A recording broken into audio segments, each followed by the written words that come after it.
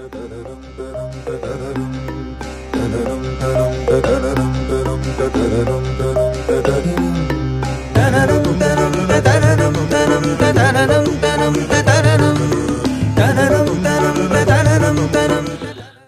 and welcome to my latest podcast.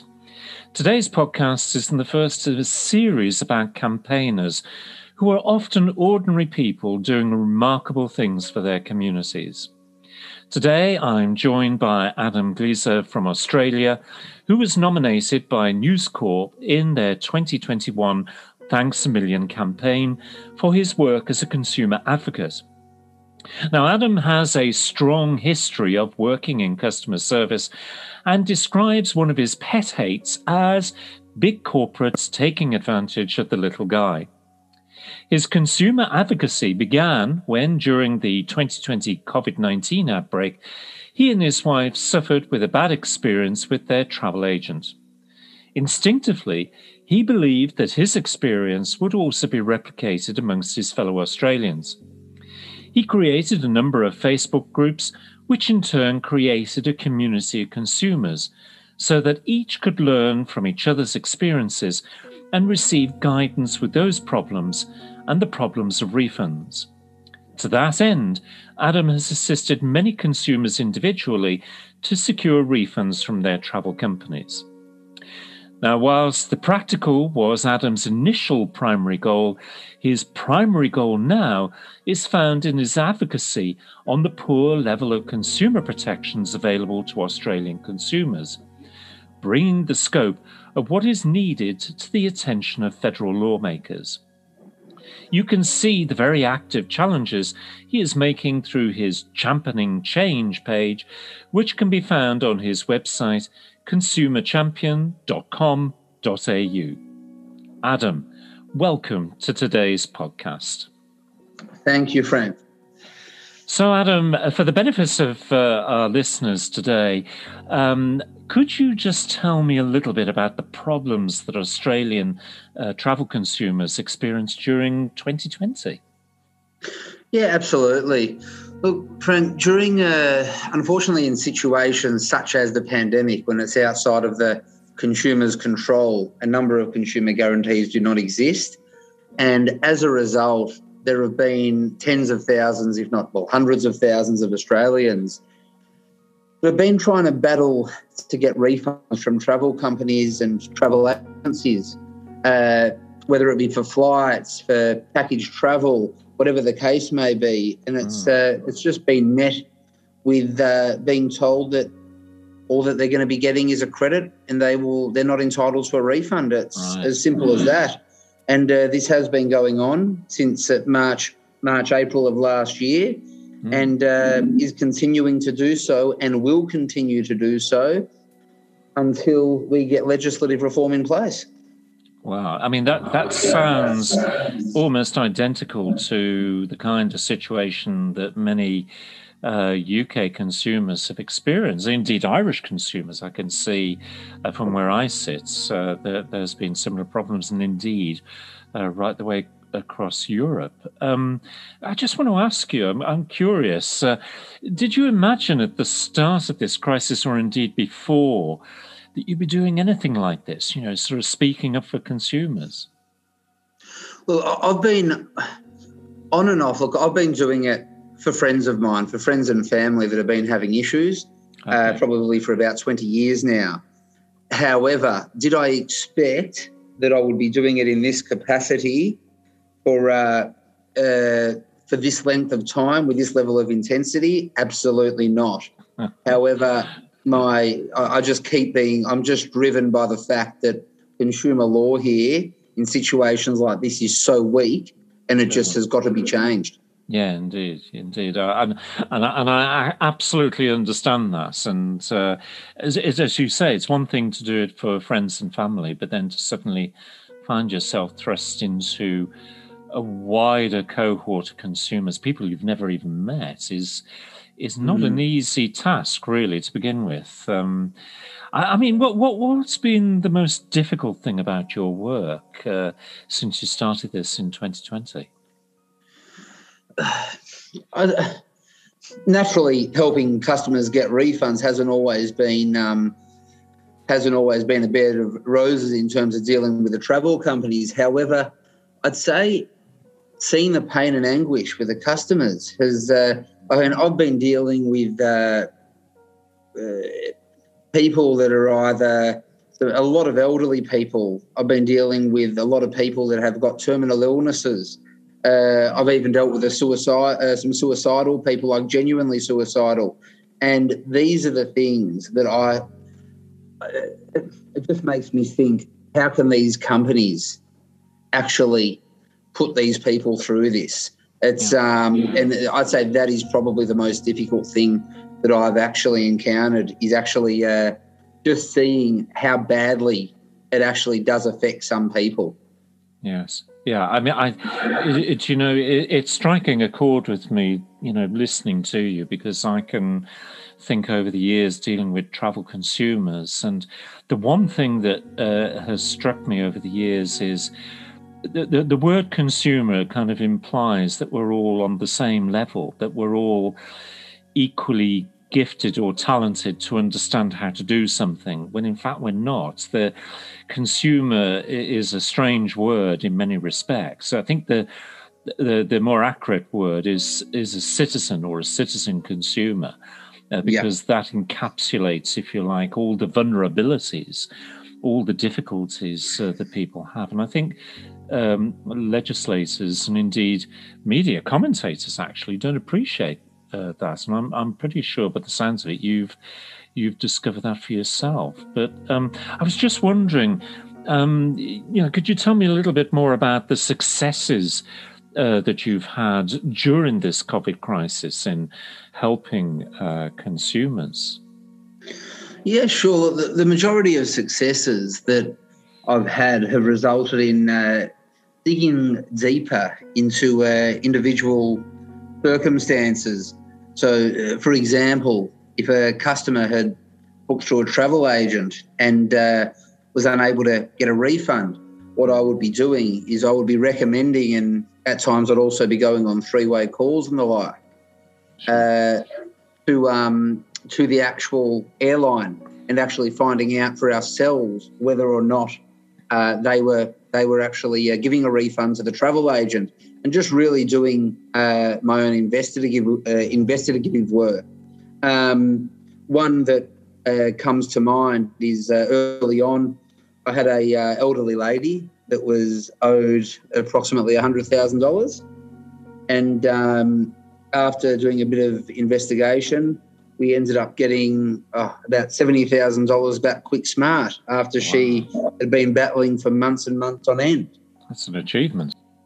So yeah, that was one of them. There have been a lot of success stories. There have been other ones where I've known that just how badly it was affecting them, and I was just willing to dig as deep as I possibly could, and as much as I had to get their refund, even for whether it be for $3,000 or $10,000. Yeah. Different amounts of money obviously mean different things to different people. Someone that's owed $3,000 may be affected more in terms of their mental health than somebody that is owed $50,000, for example. Indeed. That's a very good point. I was just wondering as well, what's been the reaction generally from the travel industry towards your efforts? Has it been negative, or has it been positive, or neither here nor there? Oh, look, there's certainly been mixed reviews. I've spoken to a lot of travel agents, and a lot of travel agents over the past 18 months, and many of them are actually wanting to see change in the industry, and they're wanting to bring back consumer confidence. And I've also been speaking to some travel agents that are not big fans of what I'm doing. Yes. And so I've definitely had mixed reviews there, Frank, from different angles. What I want to see is there are a lot of travel agents, and I can't make this clear enough, there are a lot of travel agents and a lot of travel companies out there that are doing the right thing. What I want to see is every travel agent and every travel company being held to the same standards by introducing the legislation to help ensure that.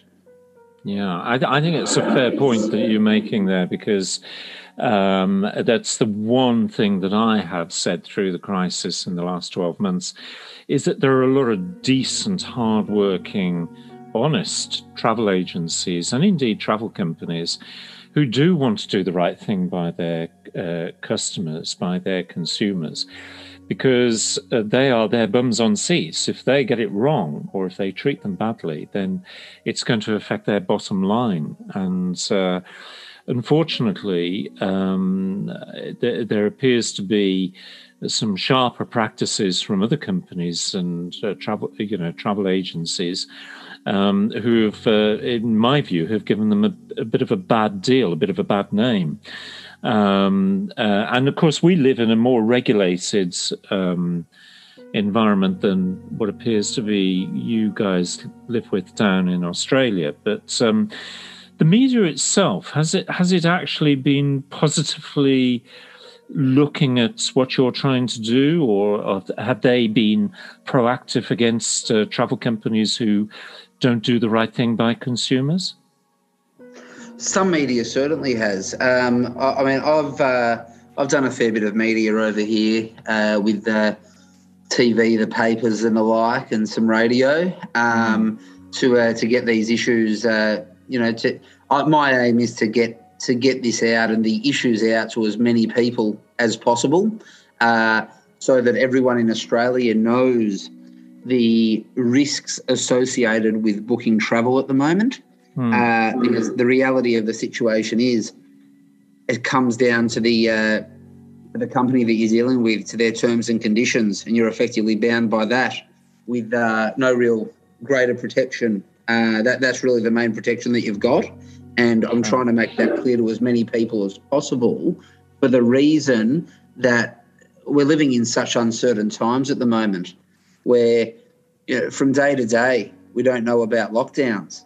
And you could book something. I know that there are some companies, for example, I was just dealing with I'm actually in the midst of dealing with a company now, that they told the customer that they've got to cancel 30 days out if they want their money back.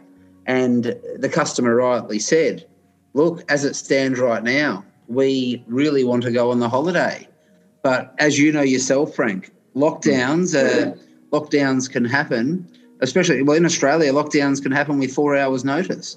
I mean, you just can't have those kind of policies, or you shouldn't be able to have those kind of policies in place during such uncertain times. Yeah, I completely agree with you, because there has been over here some wild sort of delivery of terms and conditions, particularly from you find this within the staycation market here in the UK. People who are renting out their holiday homes or cottages or whatever, and introducing some pretty wild clauses which frankly wouldn't stand the test before any court anyway. But I mean, in terms of consumer protections in Australia, just talk me through what exists, if indeed anything exists, to protect holidaymakers. Very, very little. Look, obviously, you've got the unfair contract terms that they're quite complicated, and I don't even have my head around it 100%. Outside of that, it's really the terms and conditions of the travel provider. And there are more and more travel providers out there that they know that is their consumer's main protection, and as a result, they've been tightening up the rules even further, some to make it just about impossible for a customer to ask for a refund. And the issue that lies there is, as you'd know, the majority, firstly, to actually read through all the terms and conditions in the small fine print the vast majority of people don't do it. And secondly, you just about need a PhD to be able to understand, to be able to go through 70 pages and find it on page 67, their cancellation terms. It really isn't right. Yeah, I mean, it's clear from what you're telling me that Australian citizens don't have what we have over here, the package travel regulations, which is quite a comprehensive set of regulations. I mean, we got those regulations leaving our friend Brexit to one side, but we got those regulations as being a member of the European Union. And there are those here in this country who would like to see the back end of those regulations, and indeed that may well happen. But it sounds to me like Australians could benefit from a set of regulations like package travel regulations. They certainly could. And on that, Frank, I actually did I think it was around last November, I did a media piece where there was a tour company that I got a UK case study and naturally an Australian one as well, both booked with the same company, both of them fairly similar ages and the like, and very similar with everything. The only difference was the lady in the UK got a full refund, whereas the lady in Australia got slugged with a $10,000 fee. And that comes down to the fact that you have the package travel regulations there and we do not. We have got nothing. Wow, that is a pretty shocking compare and contrast. I mean, it's been bad enough over here. I mean, there's still a large number of holidaymakers who've have yet to receive their refunds, or indeed honouring of some of the credit note stories that I've been hearing about. I mean, in terms of Australia, whatever about an Australian version of the package travel regulations, what do you see as the principal deficits of what is effectively an unregulated consumer market?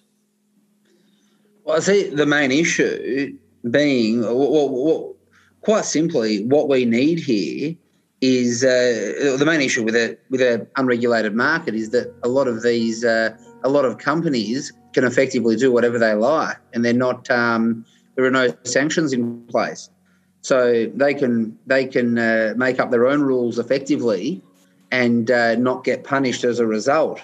And that is why, quite simply, what we've as simple as it might sound, Frank, what we need the right to a refund for consumers when they purchase something. For example, a holiday, they don't receive it through no fault of their own. They should be entitled to a refund. It is as simple as that. And it should not be a punt when you book travel. If this doesn't go ahead, will I get my money back or will I not?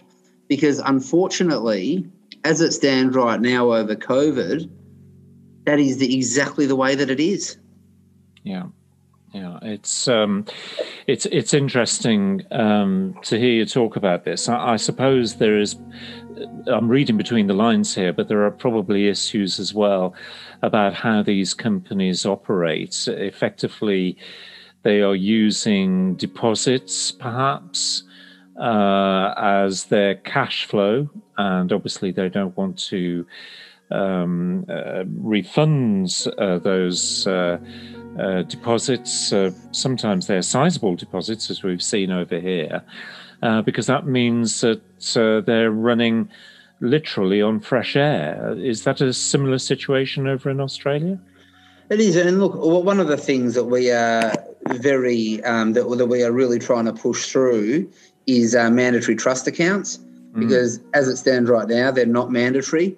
What that will do is that would ensure that obviously the travel agents and the like that were abiding by the law, that the money that was earmarked for a holiday would be going into the trust accounts until they go to suppliers. And if they weren't, then if the money was being spent by the agent, they really put themselves at great risk of getting into trouble with the law. Now, lawyers require trust accounts, and so do real estate agents. Why don't travel agents when they deal with large sums of money? It just makes no sense to me. That's a really interesting point, because over here at the moment, there is a consultation going on about the air tour operator's license. And this is essentially, if you are going to sell holidays, you have to have this license. And it's all part of the package travel regulations that you have to financially protect the consumer's money. Well, there's been collapses of companies and airlines where money has disappeared, shall we say, and consumers have been left high and dry. But this consultation is raising the prospect of, guess what? Trust accounts. And the other aspect of this is they're also talking about bringing the airlines into this regulatory environment. And it's a bit difficult to see how it's going to go in Brexit Britain, the quest for deregulation. But as you can see, just by that explanation, Adam, we've got similar things going on. Oceans and continents may divide us, but the consumer problem remains the same no matter where it is. It certainly is. And another thing, I'm not sure what the stance is over there at the moment on this, Frank, but another thing that we're really pushing for when it comes to travel agents is transparency in terms of markups and the like, where I'm not sure, how does it work over there? Is the client of the travel agent, is that the provider? It depends whether you buy a package holiday or a DIY holiday. So if you're buying a DIY holiday, which means you're buying individual component parts and consciously doing so, then you may be buying those parts from one person, but actually you're making, shall we say, up to 6 individual contracts. And so therefore, each of the other parties of those contracts are who the consumer has to deal with, rather than one focal point individually.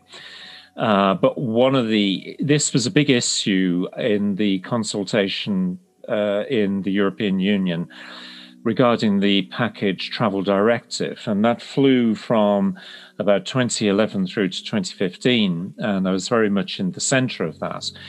And it was identifying who was the principal, if you like, of the contract that the consumer was making.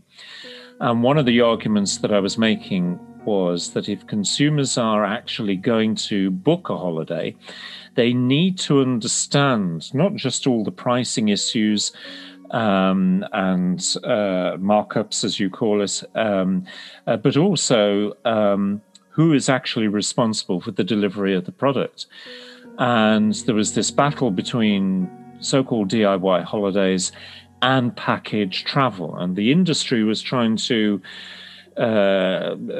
almost like reduce the relevance of a package holiday or the definition of a package holiday to bring in this DIY holiday. The argument that I made was just tell the consumers what they're buying and whether they are financially and also practically protected by the principles of the different contracts. And the European Union was persuaded, and now consumers, when they book a holiday, have to be given written notices about all things to do with pricing, about whether or not they've got a package holiday, to the extent of their protection. So it's it was quite a big win in many respects for the arguments that I was making at the time. And it has carried forward and has been, to a greater extent, beneficial for consumers during the COVID crisis. And I think this is clearly where your deficits lay in Australia, is the fact that you have this unregulated market, which is what the DIY holiday market is all about.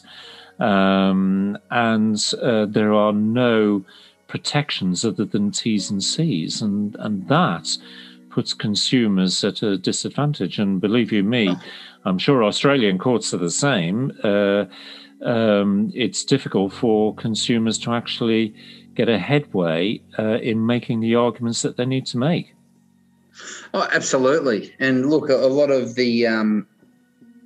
consumers have been bringing issues to the civil and administrative tribunals, but at the end of the day, if they don't have the law behind them, then they are, in the majority of situations, going to struggle.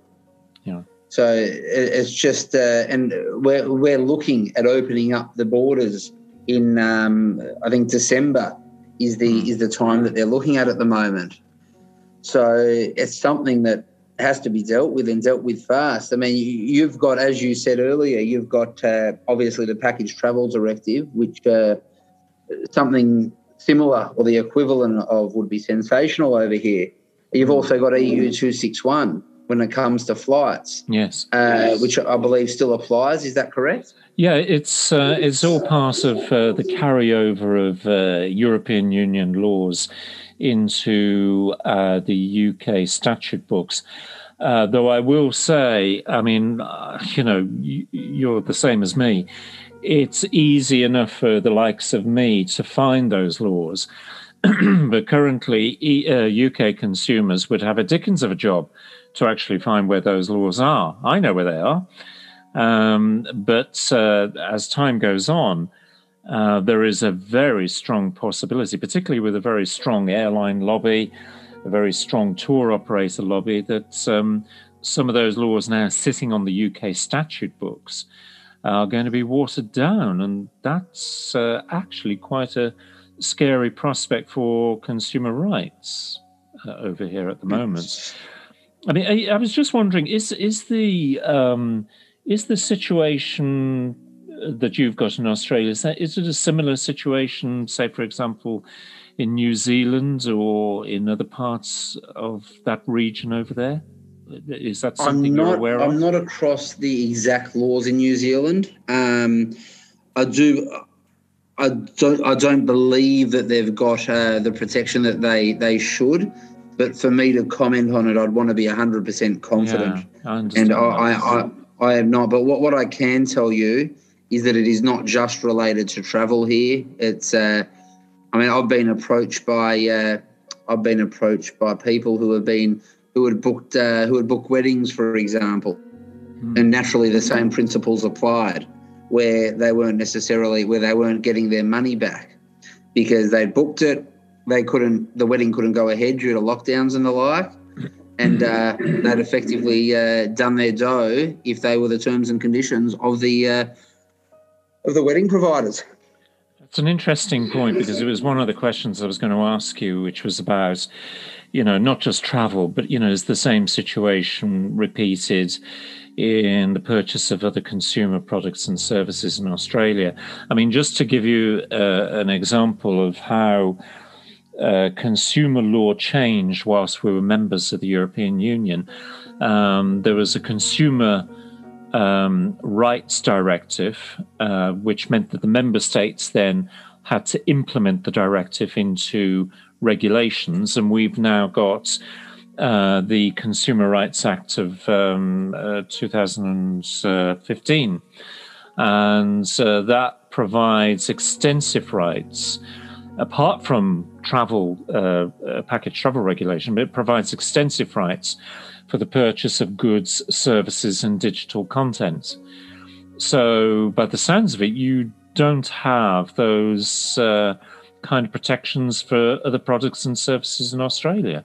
It's an interesting one, because in situations outside of human control, as I said, the protections here are very minimal. And it's really been brought to light over the pandemic. It's really shown that just how vulnerable consumers are in during times such as this. Yeah, it's quite, from where I sit, it's actually quite shocking to hear, what appears to us over here as a dynamic society. The Australian dynamism there is the Pacific Rim region, to be so far behind, by the sounds of it, and I say this with respect, but so far behind in basic consumer protections. 100%. You are spot on. We look, as I said, in these situations like the pandemic, we are well behind where we should be, and the customer has very, very little that they can actually do, unfortunately, and it really does come down a lot of the time to the specific company that you're dealing with. I mean, it's an interesting point. I mean, is it easy for Australian consumers to pursue their complaints? Well, you can pursue your complaints. I mean, you've got different. You've got the civil and administrative tribunals and the like that you can put them through, like NCAT in New South Wales and VCAT in Victoria. However, the outcomes are certainly not always favourable. And then you've also got consumer protection places, but once again, they follow the law as it is. And right. As I have spoken to many a person that went through consumer protection and have been they've been unsuccessful. They've got nowhere with it. Okay, and I mean, does it mean then that Australian consumers, really the only route for them to resolve complaints, if they're having such difficulties, is by taking the travel company to court? It is, and look, it is, and again, even if they do take the travel companies to court, a lot of the time, because of how weak the consumer protection is over here, if the company is not breaking the law, the amount of times that I've spoken to companies that the way that I most certainly look at it, and the vast majority out there would, is treating the customer in an extraordinarily unfair manner. They say that they're following the Australian laws and by the ACCC guidelines, and that to me is the scariest thing. Being able to legally get away with it is just it's just not right, Frank. I love that word guidelines, because guidelines are standards, and standards are generally voluntary and they're not binding. I'm actually having this discussion with someone tomorrow. They're supposed to just give an indication of the direction of travel, but they actually don't help man nor beast, as they say. It's interesting hearing the difficulties there, because in the last few years, certainly since 2010, when the Conservative Party got into power here, there's been a push to deregulate, and it's going to pick up a pace from now on, I guess. But one of the things that caused me concern over the last sort of 6-7 years has been the way in which the government has deconstructed an easier access to the courts by consumers. So, for example, now, if you've got a contractual dispute, you have to, if it's up to the value of £10,000, you have to take it before the small claims court. Now, the problem with the small claims court is you can't get your legal costs back. You are stuck with some very, very small fixed costs. And you are also stuck with the sometimes oversimplification of a claim. I've seen this in small claims court claims. I've actually helped some people pro bono, and I've seen the reaction of judges the other side of the table to how they think a case should go, when in fact it requires a little bit more attention to the detail. And I think that's putting consumers here in the UK at a severe disadvantage, because it's now difficult for them to actually find what used to be either a free or reasonably priced legal assistance in order to deal with not insubstantial problems. And, coming back to the beginning of our chat here, is the fact that not all consumers are the same. There are plenty of vulnerable consumers in the middle of all this, but yet the UK government seems to believe that, that this is the best way to handle the raft of consumer complaints. And, we're probably going to see more of the same in terms of screwing down access to civil justice. And is by the sounds of it, that's kind of what is going on in Australia. I mean, do Australians or can Australians gain access to free or reasonable priced legal assistance to deal with that problem? Like I think in all countries, you've got legal aid and the like, and then as I mentioned, you've got the places that are meant to be helping the consumers for the consumer protection and the like. But outside of that, there are a lot of people that certainly cannot access and cannot afford to pay the big bucks for lawyers. And what I wanted to mention to you as well, just on your last point, if I can go back for a second, Frank. Yeah, sure. When we were talking about the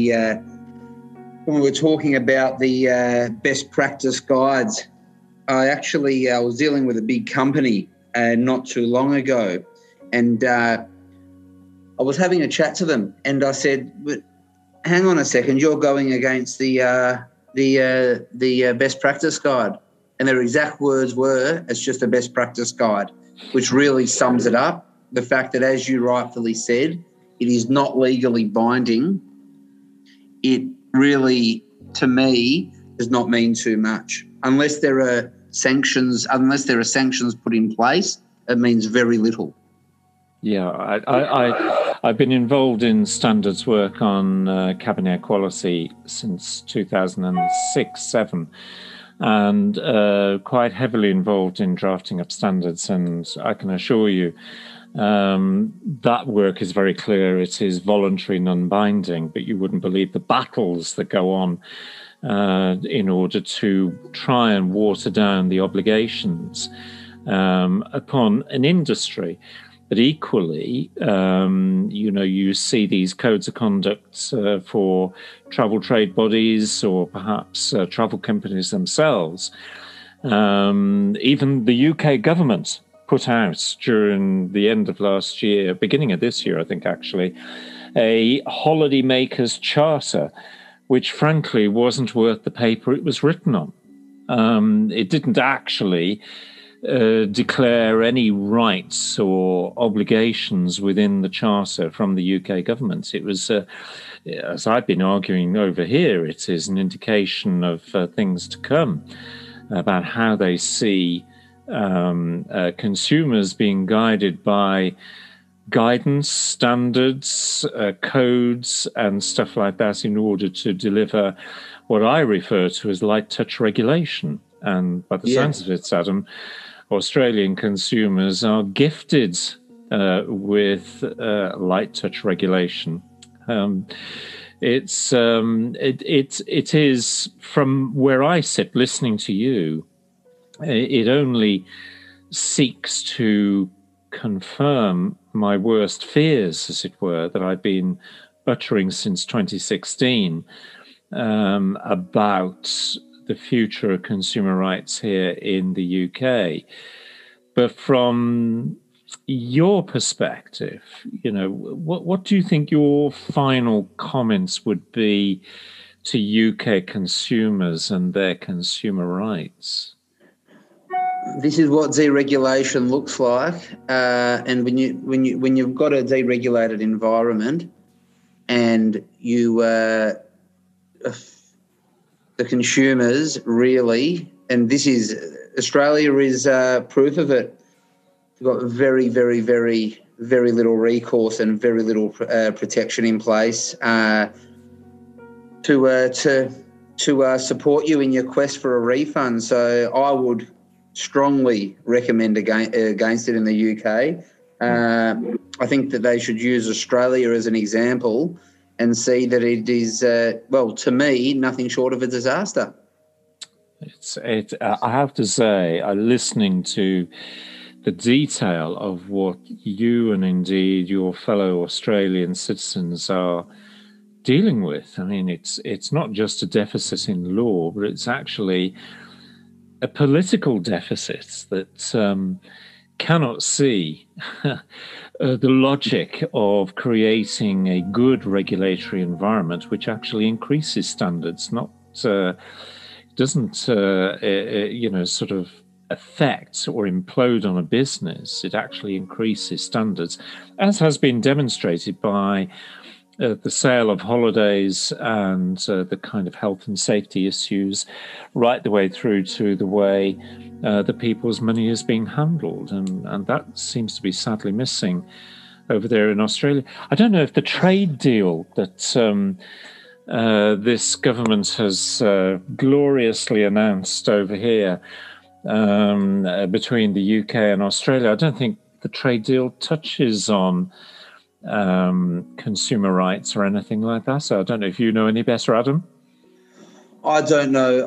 I don't know any better, but I don't know too much about that, Frank. But what I will say to you and to your listeners is that even though I know there are still a lot of battles, and I read about them regularly, I keep up to date with what's going on with these issues in the UK. I know there are a lot of battles, and there's even further protection that consumers want and should have in place.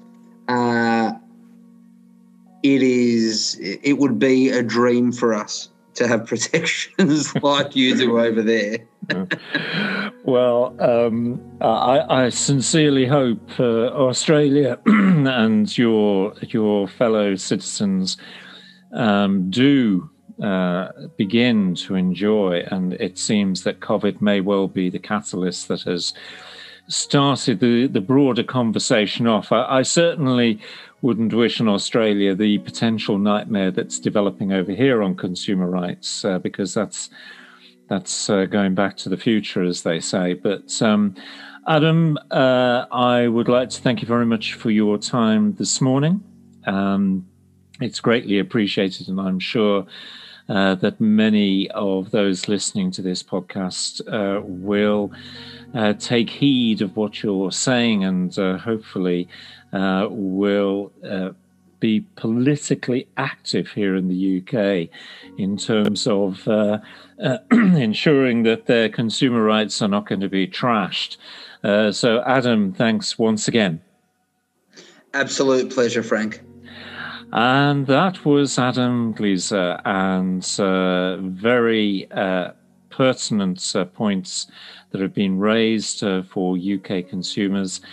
And that is it for this podcast. Until the next time, take care.